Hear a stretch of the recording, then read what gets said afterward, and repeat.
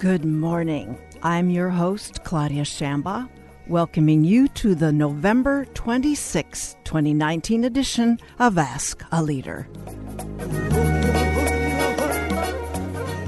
For the full hour, Jacqueline Keeler, a Diné, Ihanktonwan, Dakota, writer and activist, creator of #NotYourMascot, will recontextualize the United States relationship with Native peoples.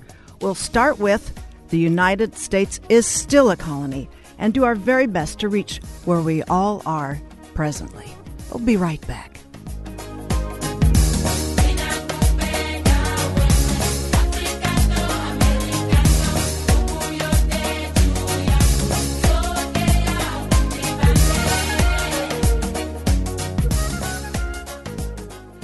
Welcome back to the show. My guest for the full hour is Jacqueline Keeler, a Diné, Ihanktonwan, Dakota writer and activist. Her family is of the clan of the Towering House. Her first ancestors descended from Changing Woman, a special lineage which they prize. Jacqueline is editor of the anthology Edge of Morning, Native Voices Speak for the Bear's Ears. Tiospe Now.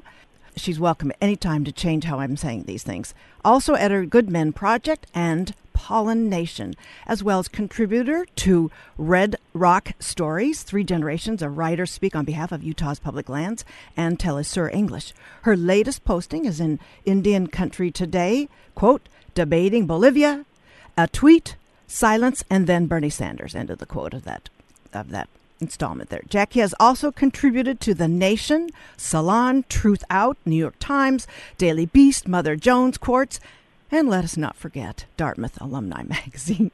She's appeared on PRI's The World, BBC, MSNBC, and Democracy Now!, among other platforms there. She's been awarded Best Environmental Coverage and New California Media Award. Jackie completed her bachelor's degree in Sociology, Film Studies at Dartmouth College, and her Master's of Fine Arts in Creative Writing at Pacific University. Recently returned from travel in the Dakotas, Jackie comes to us today from Portland, Oregon. Welcome to Ask a Leader, Jacqueline Keeler. Thank you. Thank you.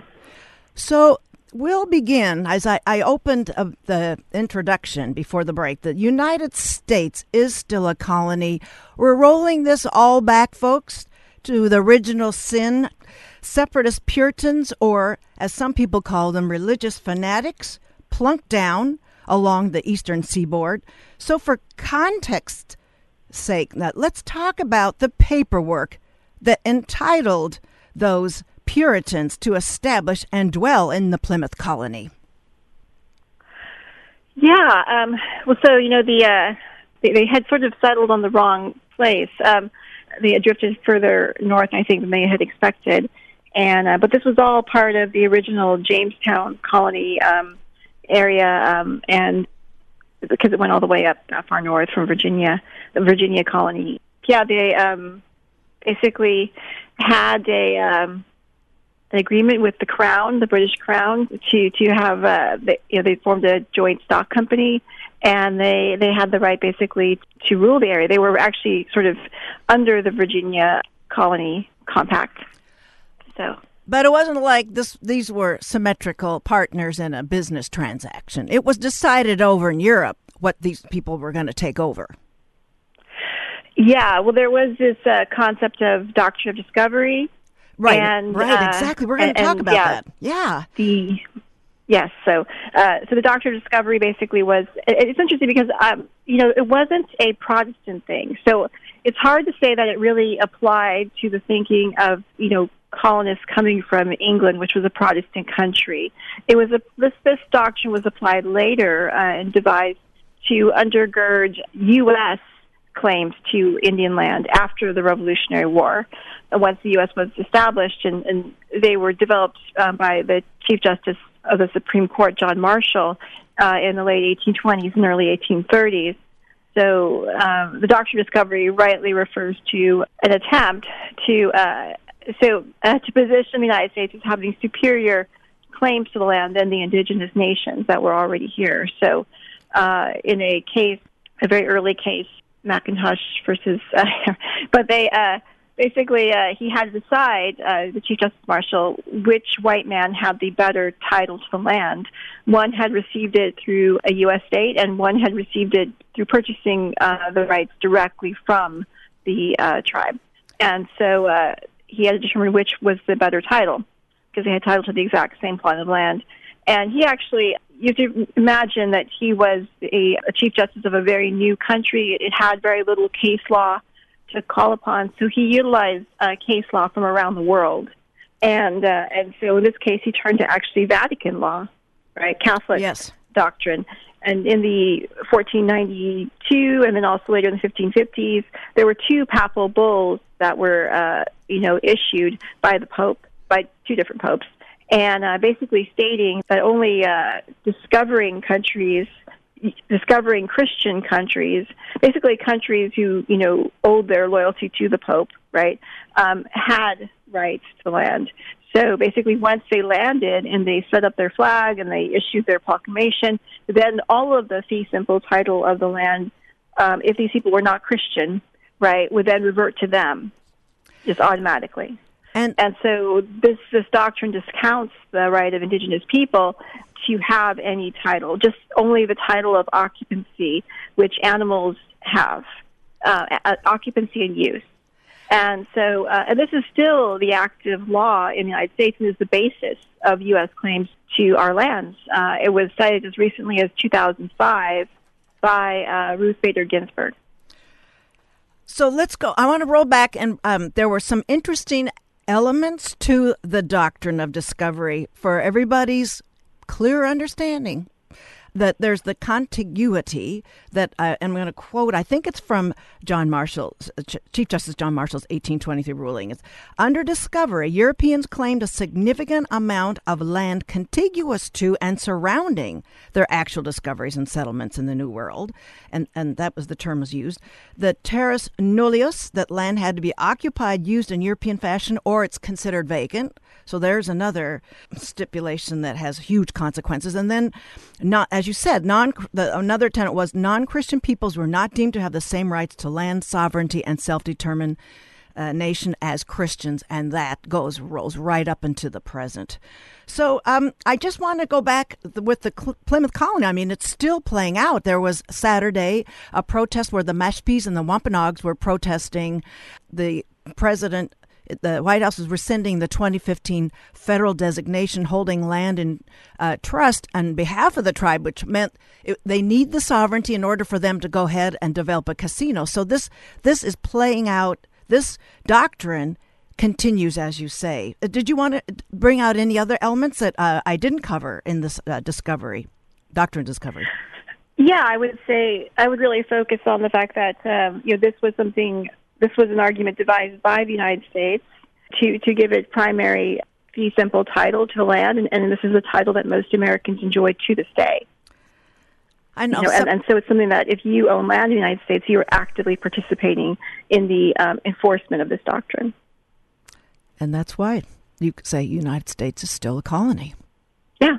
I mean, it's really, no other people in the world. I think only 3 countries use this doctrine. That'd be Canada, the United States, and Australia, right? And basically, we are the indigenous peoples of Canada, the United States, and Australia are unique in the sense that we do not have the basic human right to title to our land. It's not recognized legally, and that by these countries, which determines everything. Yeah, I mean, and you notice they're all countries coming from the British Empire, and so they are all colonies, basically, functionally speaking. So let's talk now about the Missouri River, where the whole catchment area. It's under the jurisdiction of the Army Corps. The Army Corps of Engineers maintains sovereignty in their. Does it come directly from the Doctrine of Discovery? It's that claim to all the catchment area of the Missouri? But it actually dates back to the development of the dams along the Missouri River in the late 1940s and 1950s. Okay. There was a series of dams that were developed through the Pix-Loan Agreement that passed Congress. And after the Tennessee Valley Authority development in which a lot of white farmers were impacted. Congress didn't want to get white farmers in South Dakota and Montana upset, so they chose to put the dams and flood almost entirely native lands up and down the Missouri. And so they built, I think, about 5 dams. And so this is where a lot of the claims come from for the Army Corps, because while they were building the dams, they took the land. My own family, my great-grandfather, farmed in the White Swan Village there on the Missouri River on the Yankton Sioux Reservation, and that was all taken in 1948, I believe. And they actually did not pay people for their land, at least at White Swan, but they started charging them rent right away. And so, of course, these were not communities that used cash. They were farmers, and so they were a cashless society. So they couldn't come up with the cash to pay rent on their own land, especially when they had not been paid for that land. And there was not really a settlement until 2011, like 50 years later, over 50 years. Wow. So, yeah. What was the explanation for there will be no purchase of this property? The Army Corps just simply didn't care and didn't know the law. They didn't know anything. They just took it because they wanted to. The United States is still a colony. I mean, this is our through line, folks, that just taking it. It's, and this is also the area where there's the challenge therefore the Army Corps and then the U.S. federal government challenge of sovereign claim at the Standing Rock Reservation, and let's talk about what's going on leading into that rescinding of that claim and what the complications are with it has this whole cascading effect of the right to property and then the consequences of the development of the Dakota Access Pipeline through there. I mean, it's offensive in every way one can slice this. Well, yeah. I mean, so the treaty, we often talk about Native people and treaties, right? And, right. Honor the treaties. And I think a lot of Americans hear that phrase and they don't really know what it means, And, right. Treaties are international law. They are only entered into by sovereign nations. And our treaties have been ratified by the U.S. Senate. And so the Senate doesn't ratify treaties with anyone but other sovereign nations. So the two Fort Laramie treaties that are often cited at Standing Rock were ratified by the Senate with the Great Sioux Nation. When was that? Which includes, the bands that are on Standing Rock Reservation and also many other tribes, including the Yankton Sioux Reservation. And there's a quote-unquote Sioux or Dakota and Lakota reservations that you find in the Dakotas in Minnesota and Montana and Nebraska, and then even going up into Canada. These reservations are all islands left in the storm of the Great Sioux Nation, right? And so the treaty lands were not ceded, but they're presently being occupied. They're under military occupation, and that military occupation was made visible by Standing Rock. And the Standing Rock Sioux tribe invoked the treaty, the Fort Laramie Treaty, in the mildest terms possible. They simply demanded meaningful consultation on the building of the pipeline in their unceded territories just north of the reservation boundary near Cannonball, north of the Cannonball River. The actual treaty boundaries go all the way up to the Heart River, which is in Bismarck, right?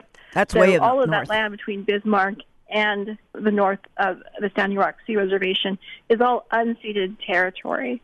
It's a territory that under international law, the U.S. has no legal right to. It only enjoys right to it through military means. And also the treaty, the Fort Laramie Treaty, is negotiated to the east bank of the Missouri River. So that means that the crossing itself should be under the jurisdiction of the Great Sioux Nation. So but the Army Corps claims the right to do this because of the building of the dam. There was a dam there near Cannonball that was built and formed that Lake Oahe, and so it's in this way they lay claim to that. And they had actually submerged the original Cannonball village and then built it further up on a bluff. So they didn't do that for our village of White Swan. They simply flooded it. But yeah, those are the circumstances that they are living under, and in which they're trying to claim, a meaningful right to talk about what development is going to take place in their environment and is going to impact their communities. For those of you who've just joined us, my guest is Jacqueline Keeler, a Diné, and pronounce please for me the other tribe I'm stumbling on. Ihanktonwan Dakota. Ihanktonwan Dakota. And she's a writer and activist, piercing through the mythologies that are surrounding this week's holiday for some. And we're talking about the Missouri River. That's where your family comes from, and that's where you were in South Dakota last week? Yeah, I just came back on Sunday. Yeah, I was on my dad's reservation, actually in my dad's hometown of Lake Andes in the Yankton Sea Reservation. And after our village at White Swan was flooded, a lot of the community moved up to Lake Andes. And so I want to talk about that specifically after. I just want to just stay in a few more general categories, is that I talked about the original sin where the Separatist Puritans arrived, but I think the next sin would be the way in which that arrival and how the sovereignty has been denied Native peoples, how that's been portrayed in American history books. And I'm looking through that mythology continues. I look through Advanced Placement American History Test Prep material that synthesizes this mythology. We're keeping it intellectually very dishonest all the way through an education. And so I'm not sure, other than where I've picked up lies my teacher told me. It's everything your American history textbook got wrong that James Lowen had written. I don't know what you want to say about how we're going to make up this difference in the portrayal in our American history lessons. Yeah, I have a book coming out in 2020 called Standoff, Standing Rock, the Bundy Movement, and the American Story of Occupation. Yes, I should mention that. I go into this quite a lot of detail. In 2016, I started out in January, and I live here in Oregon, covering the Bundy takeover of the Malheur Wildlife Refuge, and I covered it from the perspective of the Burns Paiute tribe. And then I ended 2016 in December, once again in the snow, Standing Rock, amongst my own people. And so I compare the two standoffs and use them as a way to understand our present political situation, our political standoff that we have in the United States today, from two very different lenses. And but I do examine, to a great degree, the history of the United States, the kind of things that the Bundys are referencing when they talk about common law and they talk about the rights of sheriffs, the right to the commons, the closing. They're actually, a lot of what they're talking about refers to their own English history of going back to the Enclosure Acts in England and the removal of the population from the countryside into industrial cities like Manchester and Liverpool. Wow. Okay. Yeah, so it's quite extensive. I mean, a lot of the language that was used in the Revolutionary War in the United States references, of course, the English Civil War. I mean, John Locke is coming out of that experience. But I mean, what's interesting about the Revolutionary War is that I really take apart a lot of the propaganda around it. One, it was thought to gain access to Indian lands. King George III, after the end of the French and Indian War, here we call it the French and Indian War. In Europe, they call it the 7 Years' War. Right. And it was actually started a war. It's also called World War Zero. It's the first World War, and it was actually started in Western Pennsylvania when a Virginia, military outfit led by George Washington, a young George Washington, murdered a French diplomat. Wow. And this set off World War Zero. And this doubled the debt, the national debt of both France and Britain. And this is why, at the end of that war, King George III agreed to not allow the English colonists, to cross the Appalachian Mountains. that they were forbidden to expand west of the Appalachian Mountains. This was called the 1863 Proclamation Line. And so this is, if you read the Declaration of Independence, they reference this quite a bit, and how King George III had betrayed them and taken sides with the Indians, and they call us terrible names. And so really, the goal was to gain access to these lands, and many of the founding fathers were land speculators. I mean, they belonged to different land companies. Thomas Jefferson, George Washington, all of these folks. And many of these folks were some of the wealthiest people in the world at the time. It'd be like having a revolution started by Bezos and Bloomberg. Do you know what I mean? It's bound to succeed in a way that other revolutions don't. And that kind of gives you an insight into the stability that they were able to achieve, even when there were a lot of protests, like the Whiskey Rebellion.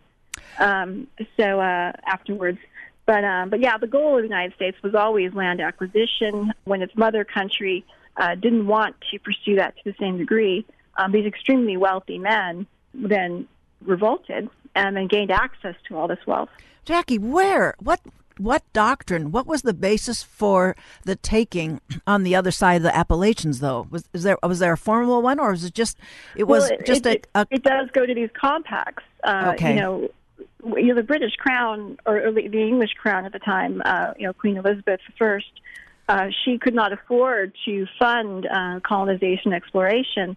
So while the development of the first, that was already happening, but the development of early corporate structures called joint stock companies in London, and these, her subjects would pool their money together and then be able to fund these very chancy sort of things, and these joint stock companies were given governmental powers.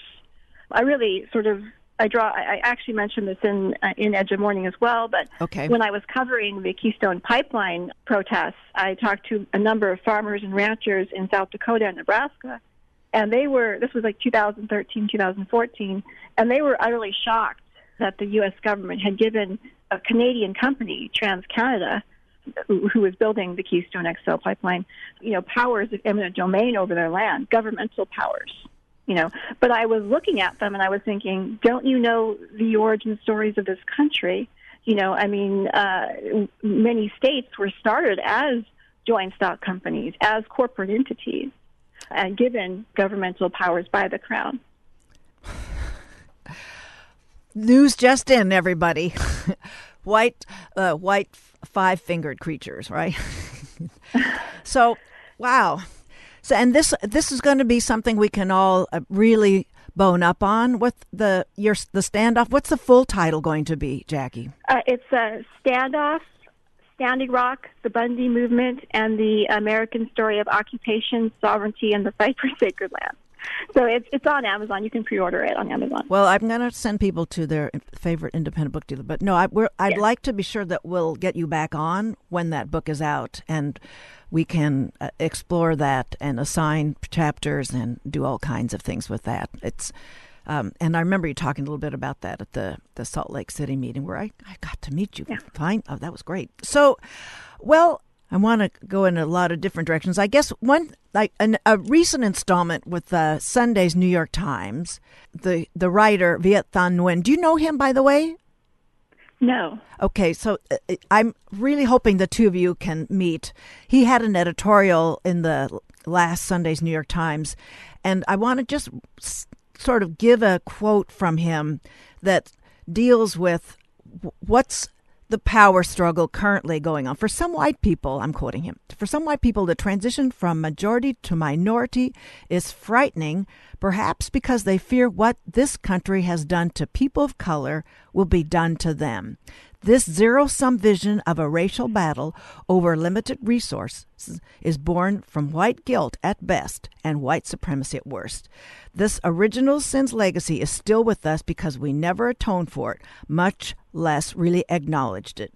White supremacy justified colonization and slavery, the slaughter of the natives and the theft of their land, westward expansion of the frontier, and the seizure of half of Mexico. So it's true, yeah. So it must be an irony that takes a great deal. It's a toxic irony for you to hear when you see right-wing activists that are talking about not being replaced. Yeah, it's I first started addressing this in 2014 when I wrote about Clive and Bundy's claims to ancestral rights in the Nation magazine, and but I would say that the problem is structural. It's not enough simply to identify it. We actually have to structurally change it. When I talk about the U.S. still being a colony, I am talking about a vast colonial structure, and of course the stories we tell, the history we tell about the American history is meant to encode that, to support it.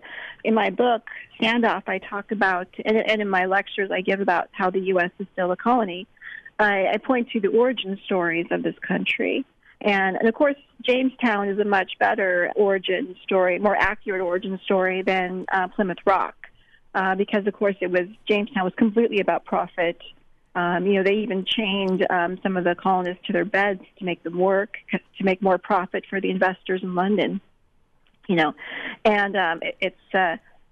the origin story of this country is a colonial one, and a colony is always based on profit. It's going to other people's lands, exporting the wealth as quickly as possible to their ruling class. That's the whole definition of a colony and a colonist. And it's really, you can use this to predict what a colony will do, right? So the U.S. is still functionally a colony. And another comparison is the origin story of an indigenous people, right? And yes. I worked hard to find one that was concise enough to compare directly to that of a colonist. And I found one actually in my grandmother's cousin was Vine Deloria Jr. He was a Lakota historian from Standing Rock. She was enrolled at Standing Rock. And he wrote a book called Custer Died for Your Sins. That's really well known. It's an Indian manifesto. It came out in 1969, I think. And I found this in his book, For This Land. And he defines a people. Many Native people, their word for themselves is the people, right, with a capital P. And he says a people have their origin story in a meeting with a sacred being who is a manifestation of the land itself, right? Yeah. And in this meeting, they are given their original instructions and agreements with not only the sacred being, but all the people of the land who are already there. And that would be, the people being the animals, everything that already is there, the plant life. And I would say that this is an agreement to a specific place on Earth. It's not the entire Earth, right? Okay. And so my grandfather, my Lala, used to say, we were not Dakota until we met the white buffalo calf woman, right? And when we met the white buffalo calf woman, then we became Dakota. Before that, we were something else. So this is us becoming a people of the Great Plains, meeting the white buffalo calf woman. She is, of course, the manifestation not only of the Great Plains, but of the Buffalo Nation and our relationship with them. And she gave us the pipe, the champa, with which we pray, and our sacred ceremonies. And at this point, we became a people of the plains.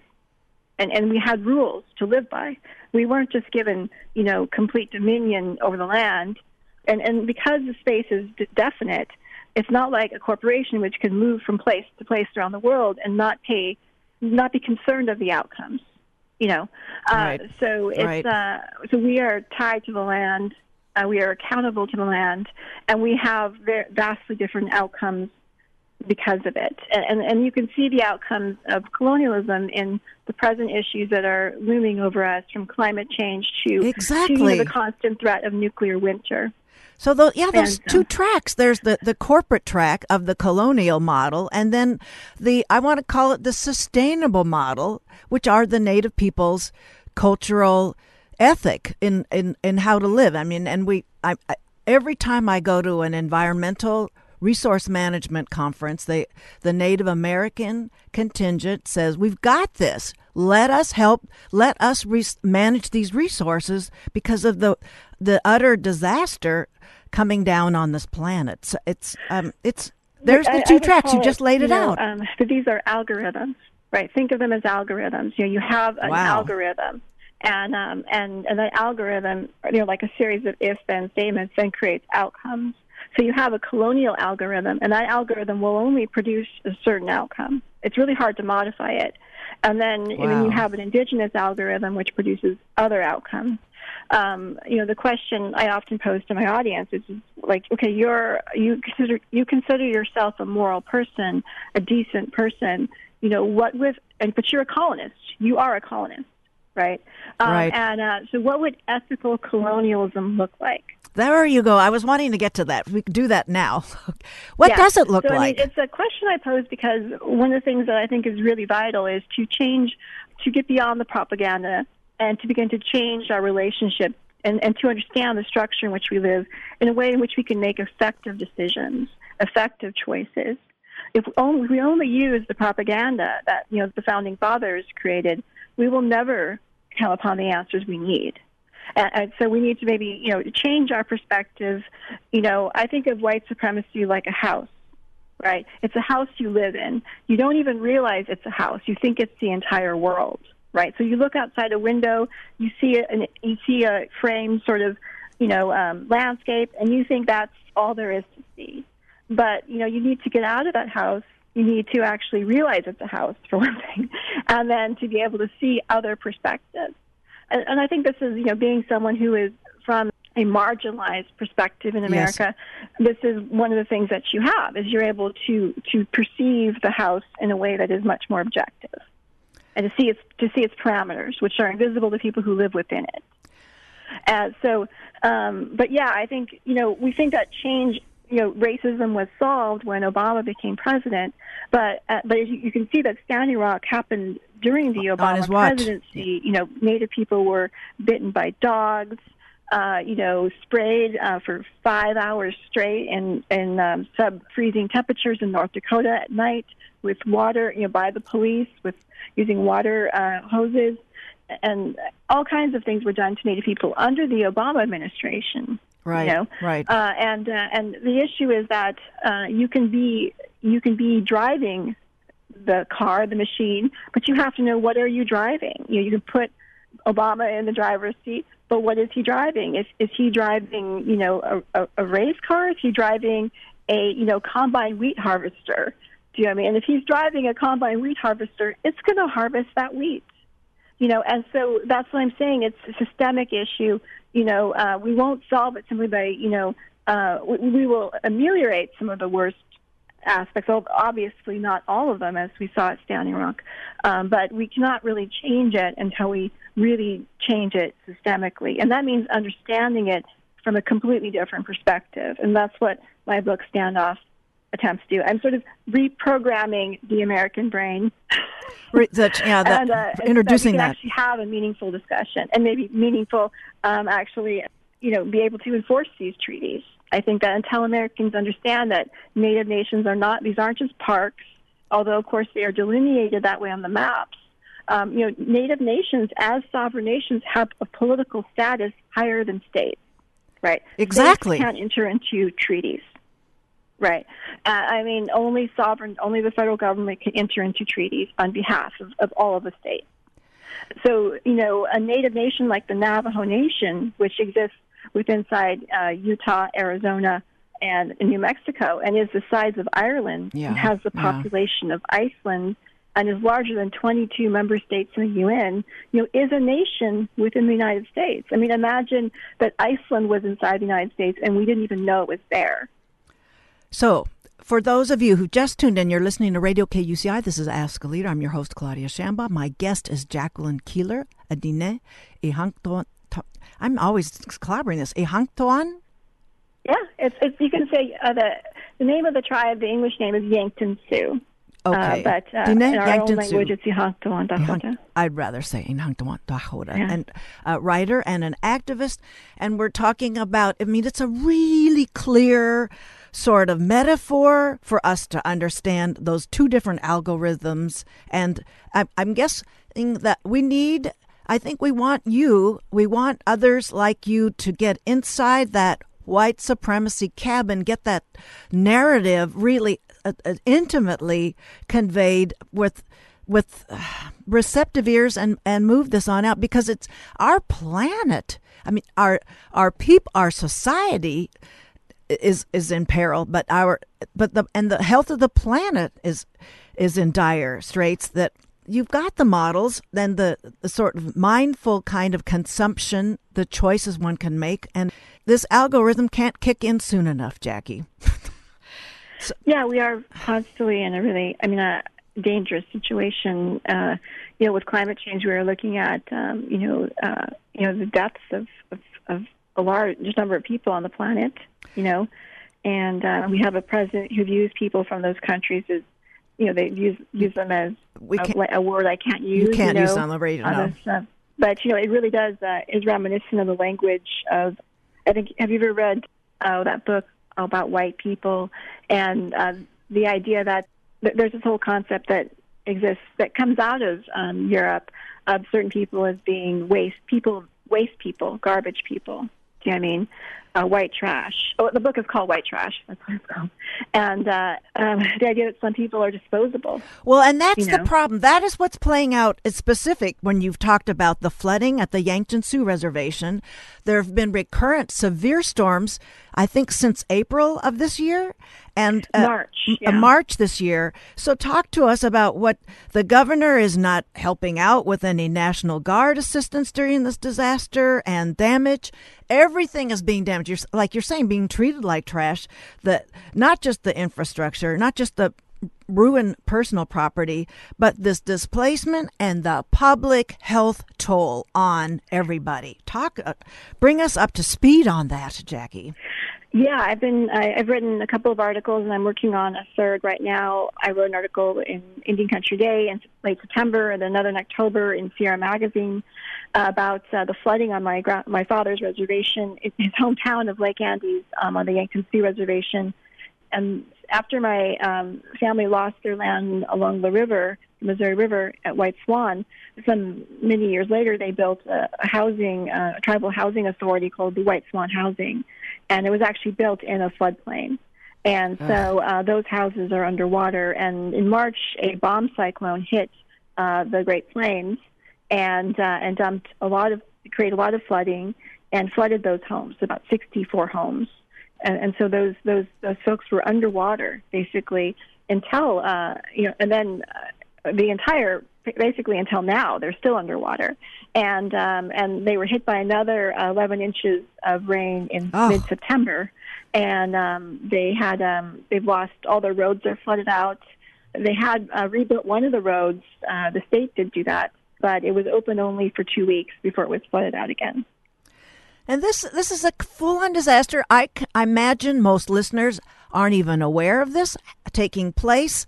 And this, again, is what I'll call out the opportunity cost, the hazards of unnecessary drama coming out of the national leadership picture that, right and left, like this whole, name your crisis that's coming out of the White House that takes everyone's attention off of what our fellow humans are trying to survive in a very severe disaster situations, and the cascading effects being in the public health that one, there's their winter clothing that's been destroyed in the basements where these houses are flooded. There's that issue. There's the whole mold that is now bringing on more respiratory consequences. We're missing this, folks. Yeah, when I got there to report on it in September, I found that their homes were still flooded, that they have mold, black mold, growing on their walls of their homes. They're expected to clean them regularly, almost every day, with Clorox. The standing water in their basements and surrounding their homes was actually tested positive for E. coli. And the children it was very difficult through the summer when it was quite hot to keep the children from playing in the water. And many of them had ringworm and impetigo and also pink eye. And with the breathing the black mold, many of them got pneumonia and were on nebulizers. And so it was about 8 of the homes have been condemned, and one of the families, there was a household that was moved to, the tribe has been rehabbing meth houses. Meth is a real problem on the reservation. Ugh. And so they had rehabbed some meth houses, and they had moved two young women who were, raising children and renting a home from the tribe. And they had moved them to this rehab meth housing. And the day before Halloween, that house exploded and killed one of the young women and her 3-year-old. And the other one, the other young woman, Mia Fisher, survived, but she had 20% burns on her body. And another young woman was there, and she had just picked up the baby and was getting ready. She'd warned them all to leave because the air was quite murky, and she had picked up the baby, and she was blown out of the house with the baby, the 1-year-old, and they survived. So it was there was a propane leak. It's not ashore; they're still doing. The fire marshal hasn't released a report, and I was there covering that when I was there last, and yeah, it's just. Really, I mean, these folks have had to deal with a lot, and they aren't getting support in dealing with it. And these are people who don't have a lot of resources. I also interviewed the wife, a man who had returned to his flooded housing, and he had just gone through an organ transplant surgery. And he had to live in that mold. So their fridge was full of mold. They had to live in those conditions, and they still are living in those conditions. And it has sent him to the hospital. They had to replace their vehicle twice. The main roads, the paved roads, are flooded out, so they have to drive long distance on a non-paved road, which is ruining their vehicles. Many of these people don't have vehicles either, so they have to walk quite a ways and then walk along the freeway. Even the children coming back from school sometimes have to walk along the freeway.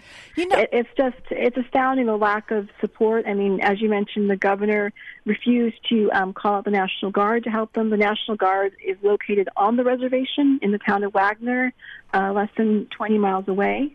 And it specializes in water disasters and has plenty of equipment to help them. And they're not coming? To do that in early October, Trump had issued a second emergency declaration for over 25 counties in South Dakota, but did not include the county, Charles Mix County, that the Yankton Sioux Reservation is in. It did not include the Yankton Sioux Reservation. So it's they've been overlooked and not receiving help, and not being reimbursed either. The tribes have spent over $100,000 trying to keep up with roads, and has not been reimbursed either from the government. There's been no help at all. No, I mean, it's just we. After I wrote the article, a tribe came forward, the San Manuel tribe, and has offered help. They have an Amazon Prime list, and they've been getting items through that. The community has a wish list, but mostly they've been getting some donations from local churches of bottled water and used clothing. Well, it's sort of like it's a continuation of the smallpox-infested blankets being exchanged with the native peoples hundreds of years ago, and it's sort of like, here's the black mold sitting in the homes and undermining a thriving household. And there's also, I'm going to call out the epidemic of domestic violence and the rate in which Native American women, they're disappearing. What is the circumstance there? They're disappeared, and what's happening? The hashtag is MMIW or MMIWG, Missing and Murdered Indigenous Women and Girls. And I've written on the topic for High Country News. I covered the search for Olivia Lone Bear on the Fort Berthold Reservation, North Dakota. Their reservation occupies 1/3 of the Bakken oil fields there. Okay. And her body was sadly found in a submerged truck last summer. And so actually I think 2018. And but the FBI only recently this past week actually released the results and found that she was in the passenger seat of the vehicle submerged under water. But what is happening to them? Circumstances like what has happened at White Swan leaves there's over 100 children that live in these housing, and leaves them at risk for trafficking, for homelessness. All of these are factors that lead Native children to be to become a victim. Certainly, also South Dakota has an extremely high rate of taking Native children from their homes and placing them in white homes to this day. I mean, to this day, NPR did quite a large expose on that. I think back in 2014, I want to say, and they are profiting off of it. They get $90,000 per child that they take in federal dollars. That sounds like a colonial. So it's quite a lot of income for the state to take Native children and place them in white. They won't place them in approved Native foster homes. They tend to place them in white homes. And the sort of foster children, you are at greater risk because they lack resources when they are aged out of the system, and they are sometimes abused in these homes. So it's a lot of factors, and also covering the name of my article about Olivia Lone Bear was I called it No Crime Scene, because when her family, the Lone Bears, tried to file a missing persons claim, they were told by the actual tribal police that because there was no crime scene, they couldn't file a missing persons report. Oh my God! And so all along the way there, there's not a lot of, they don't take these things seriously. There's not a lot of, they're kind of unwilling to look into, these things. And so often the families are left, trying to push these cases forward, get attention to them, and get enough community help to conduct the searches themselves, which should be conducted by, actual law enforcement. Right. Oh my goodness, this algorithm is way out of control. It's devouring people. Yeah. At Colonial. Well, I think, I in my piece, I wrote a piece about Thanksgiving many years ago. It's called Thanksgiving, A Native American View. And, I talk a lot about what it means to be part of a group who had inside knowledge of what really happened when those poor, tired masses came to our homes.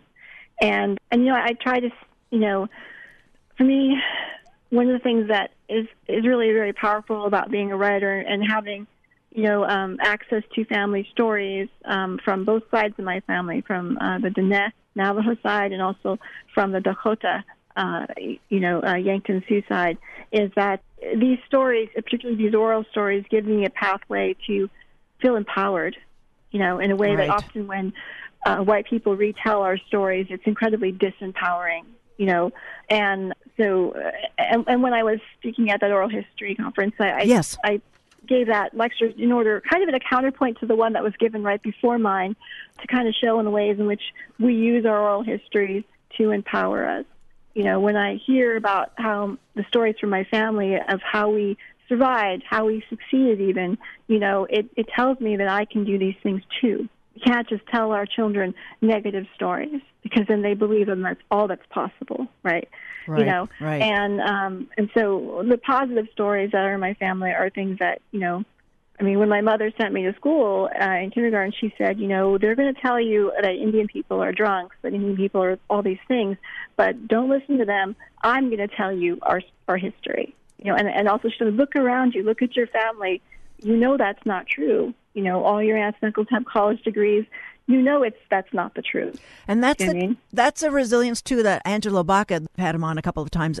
And when some of us were having some issues with November 2016 electoral outcomes and what was going to happen with Bears Ears, we found out later. And Angelo was saying, well, we've seen some bad times before. This is nothing new. And so this is a Native American PSA to all of us that times are bad and we all have a role to press on and, well, get on to the newer algorithm. Well, yes. Yeah, well, I just wanted to read the last bit of my piece. Just Please to kind of give do. you a sense of how we synthesize that. And so I wrote, in stories told by the Dakota people, an evil person always keeps his or her heart in a secret place, separate from the body. The hero must find that secret place and destroy the heart in order to stop the evil. I see in the first Thanksgiving story a hidden pilgrim heart. The story of that heart is the real tale that needs to be told. What did it hold? Bigotry, hatred, greed, self-righteousness. We have seen the evil that it caused in the 350 years since. Genocide, environmental devastation, poverty, world wars, racism. Where is the hero who will destroy that heart of evil? I believe it must be each of us. Indeed, when I give thanks this Thursday and I cook my native food, I will be thinking of this hidden heart and how my ancestors survived the evil it caused. Because if we can survive with our ability to share and to give intact, then the evil and goodwill that met that Thanksgiving Day in the land of the Wampanoag will have come full circle, and healing can begin. Amen. What would be a Diné way of saying amen? I guess, Hagashi or Ajone. Please say that one more time. Ajone. Okay. Well, anyone who might be listening in Portland, they'll have the opportunity to meet Jackie at Pal's Bookstore. Is it tonight? Yes. Okay.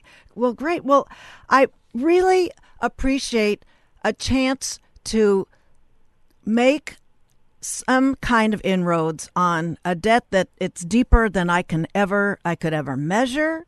And I really appreciate your taking the time to be on today's show, Jackie. Thank you for having me. Thank you so much.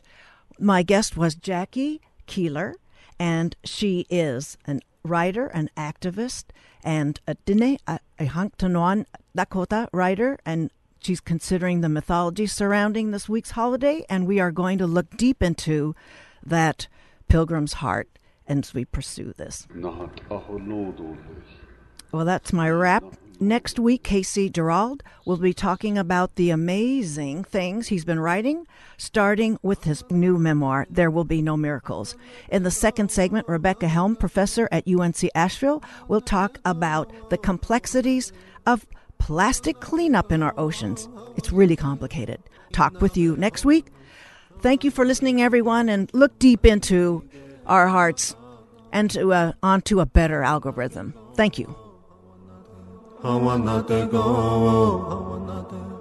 I wanna go, I wanna yo wanna he, ne ne.